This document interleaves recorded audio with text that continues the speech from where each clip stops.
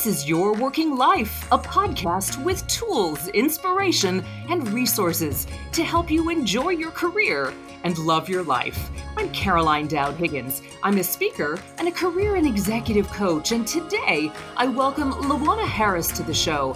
Lawana is going to talk about the power of sharing the power in diversity while honoring diversity and inclusion in the workplace. Lawana, welcome to the show. I am so excited to dive into a wonderful conversation with you.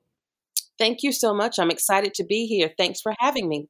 You know, we were talking briefly before the show started about what inspired you to write Diversity Beyond Lip Service. So bring our global audience up to speed. What was the genesis for this book?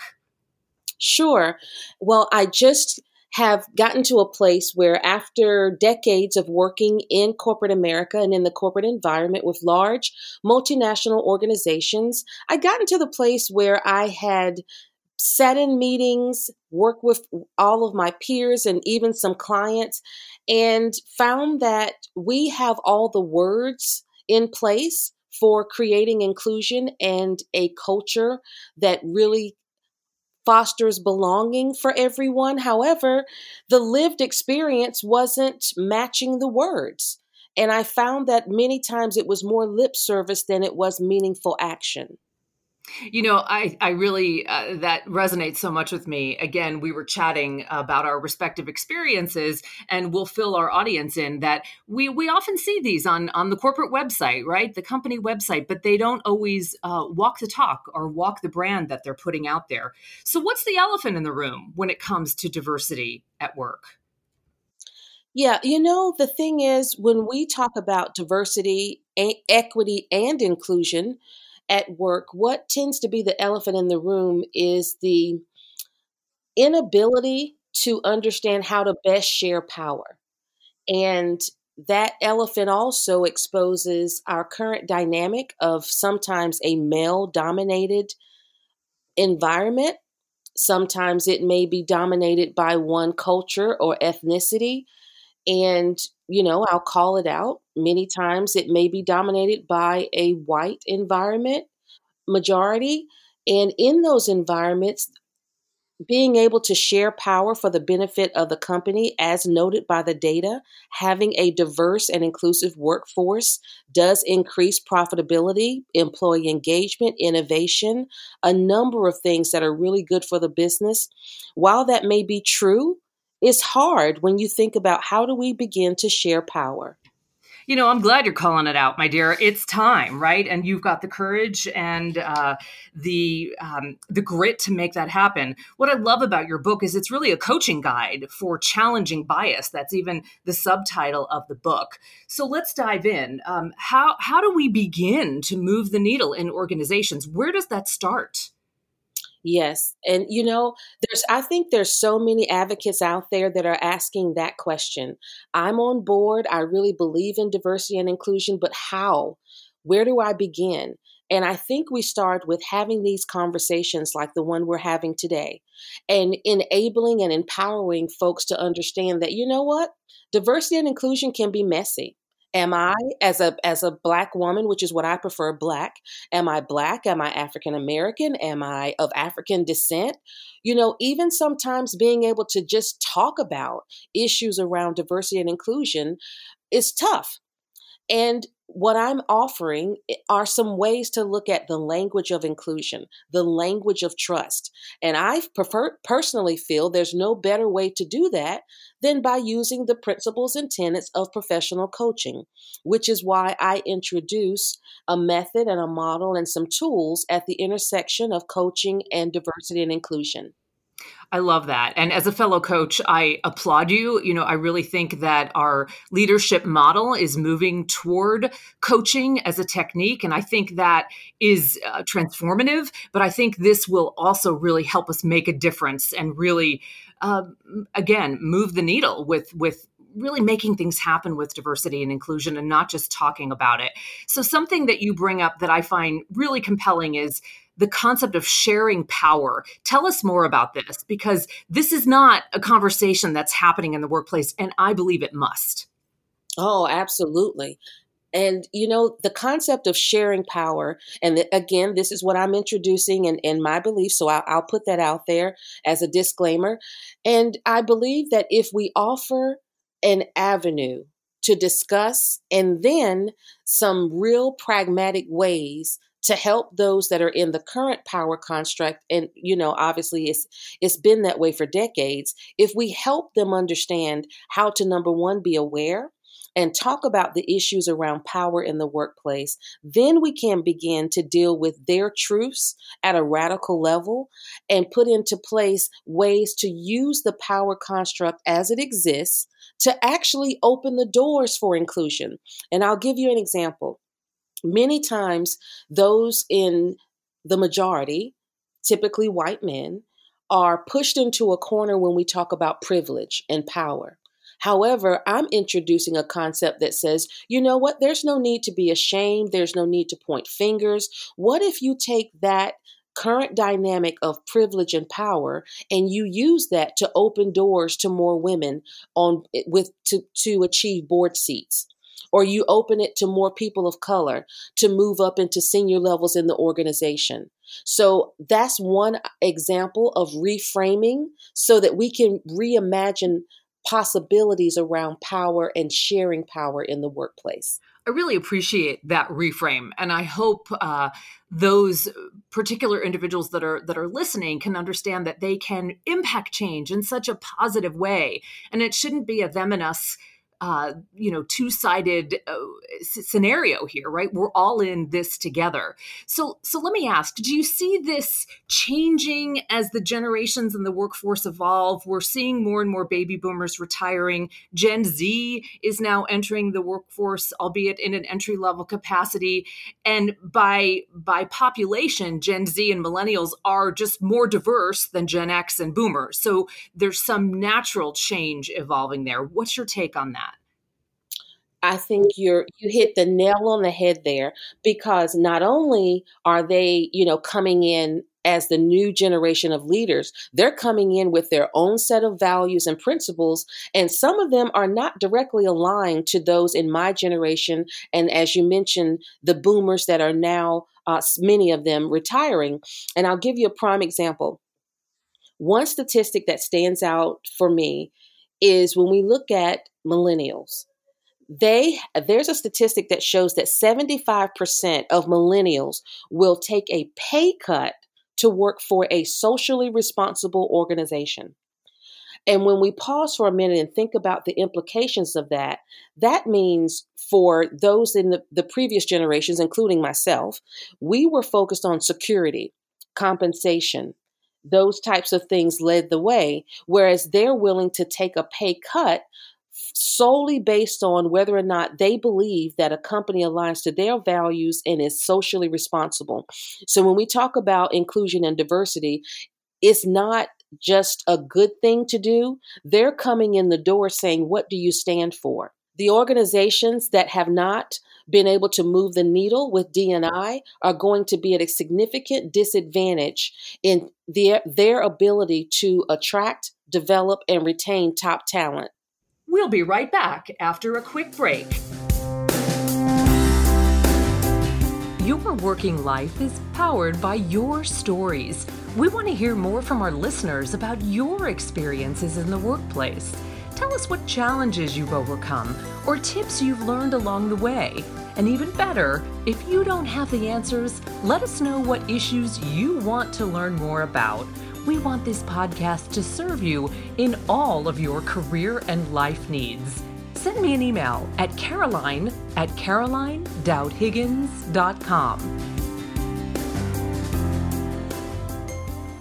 Luana, I find it really interesting that one of the hangups is hiring for diversity, because so many organizations think they're doing that, but they don't necessarily increase inclusion. And you write about this so eloquently as a recipe for failure. So what's the difference, and how can businesses avoid that fate?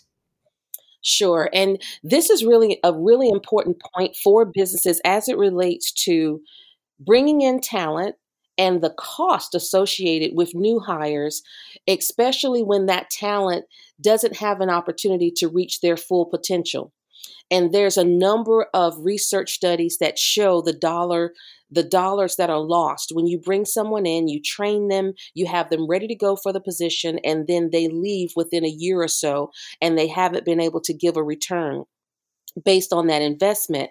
And that's why it's important for businesses to take a look at this.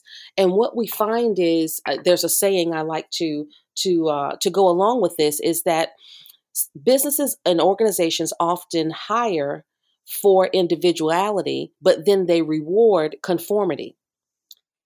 And exactly. So when that happens, sure, you may hire some people of color, you may hire some people with different abilities, you may even hire more women at different levels of authority within the organization. However, if an organization hasn't taken that time to build an inclusive culture where they can not only now, be featured as we're diverse, I'm doing air quotes there, but, that's not the point. If you stop there, then you're at risk of losing that talent, because if that environment does not reward them, does not give them truly meaningful impact with their positions, the ability to be developed, to grow, to thrive, if that environment doesn't support this new diverse talent, then they're going to leave and find an environment that does. But there are ways. Number one, if you look at organizations that are doing it well, and there are many out there, you'll find that these organizations have mentoring programs, they have talent programs, they're active with ERGs. Some of them even engage their talent before they're brought into the organization and let them connect with some of their ERGs. And those are employee resource groups that may focus on women's, it may focus on different aspects of diversity. But again, there are practical ways to build an inclusive culture to make sure that you're able to retain the diverse talent that you hire into your organization.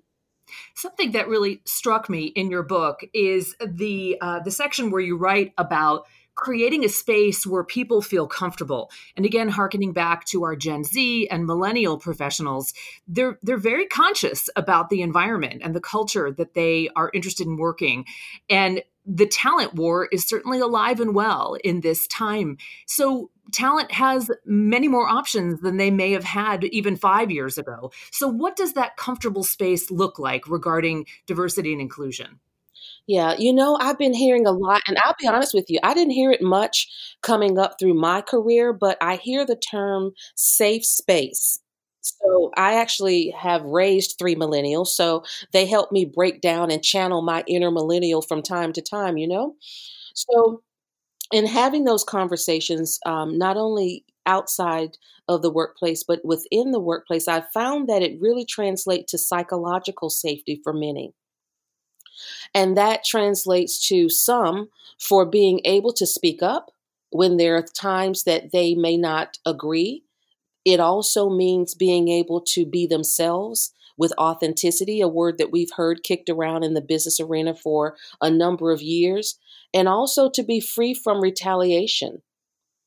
And it's very specific. So when you think about having that safe space created, it requires being open to being challenged, to being, quite honestly, looking in the mirror and hearing perspectives that may be diabolically opposed to your own, and welcoming that as an opportunity to grow.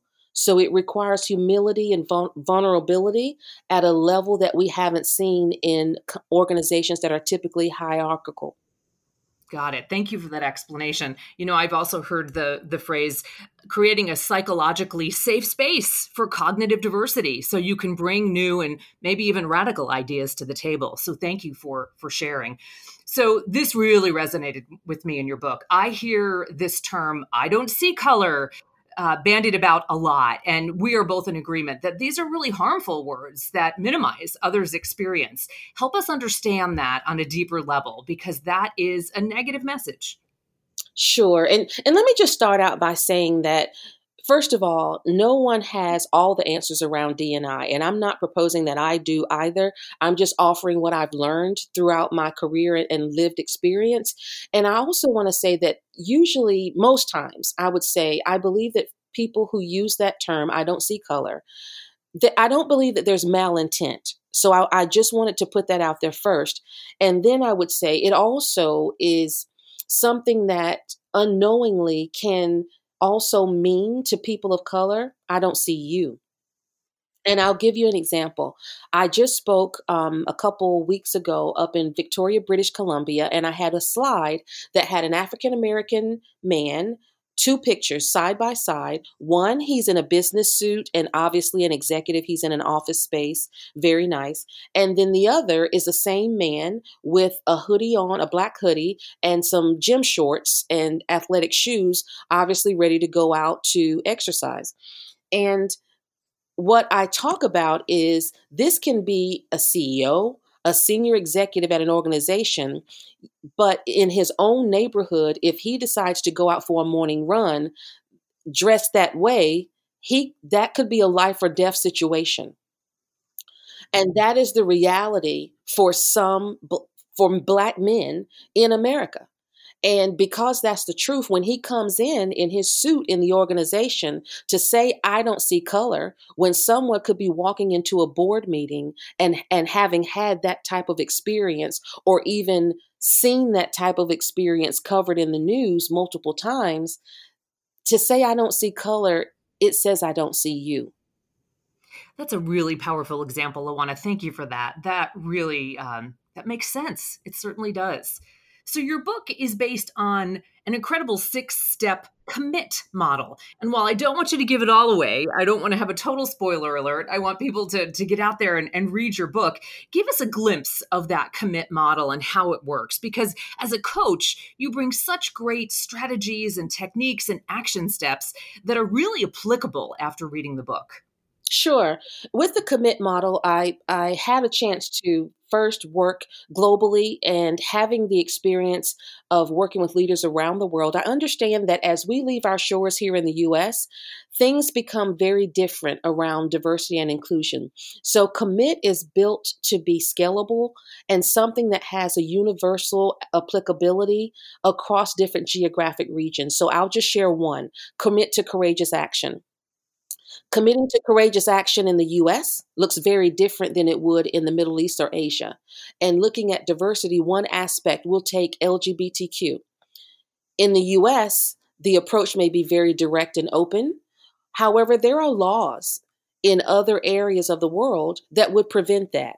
And that's why the commit model has been built so that it's a starting place for everyday inclusion, but also takes into some of the cultural nuances around the world. Now, you're very clear about how this book is a resource and a coaching guide. Tell me the ideal audience. Is this something that anyone can take, even a young professional in an entry-level role, and make suggestions in their organization? Tell me how it's going to be best utilized by the reader. Sure. I wrote the book specifically for those that are within organizations and leaders. So I'll start there so that leaders are able to take the model. There's an action guide that goes along with it and other tools so that they can begin to use it for themselves as individuals, but then also with their teams, with the hopes that this will then be used across the enterprise. So my goal is every person, every level, every day will be able to understand the how of inclusion beyond just the words.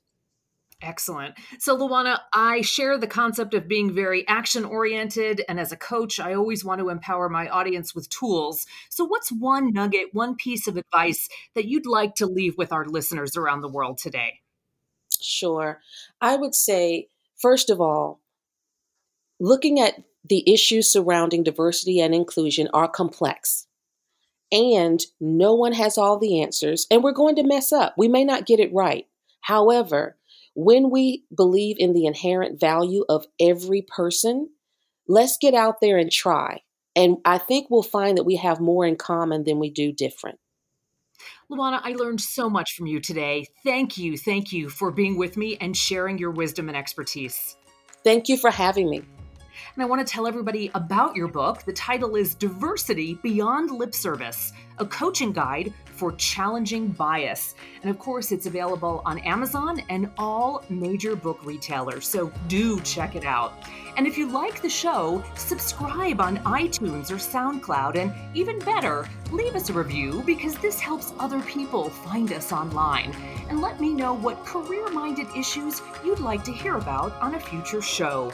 You can find me on Twitter at @CDowdHiggins. And a special thanks to my podcast colleagues, Laura Deck, Executive Director of Publicity and Communications, and Claire McInerney, Executive Producer. Thank you for making this show incredible for our global audience. I'm Caroline Dowd Higgins. Thanks for listening.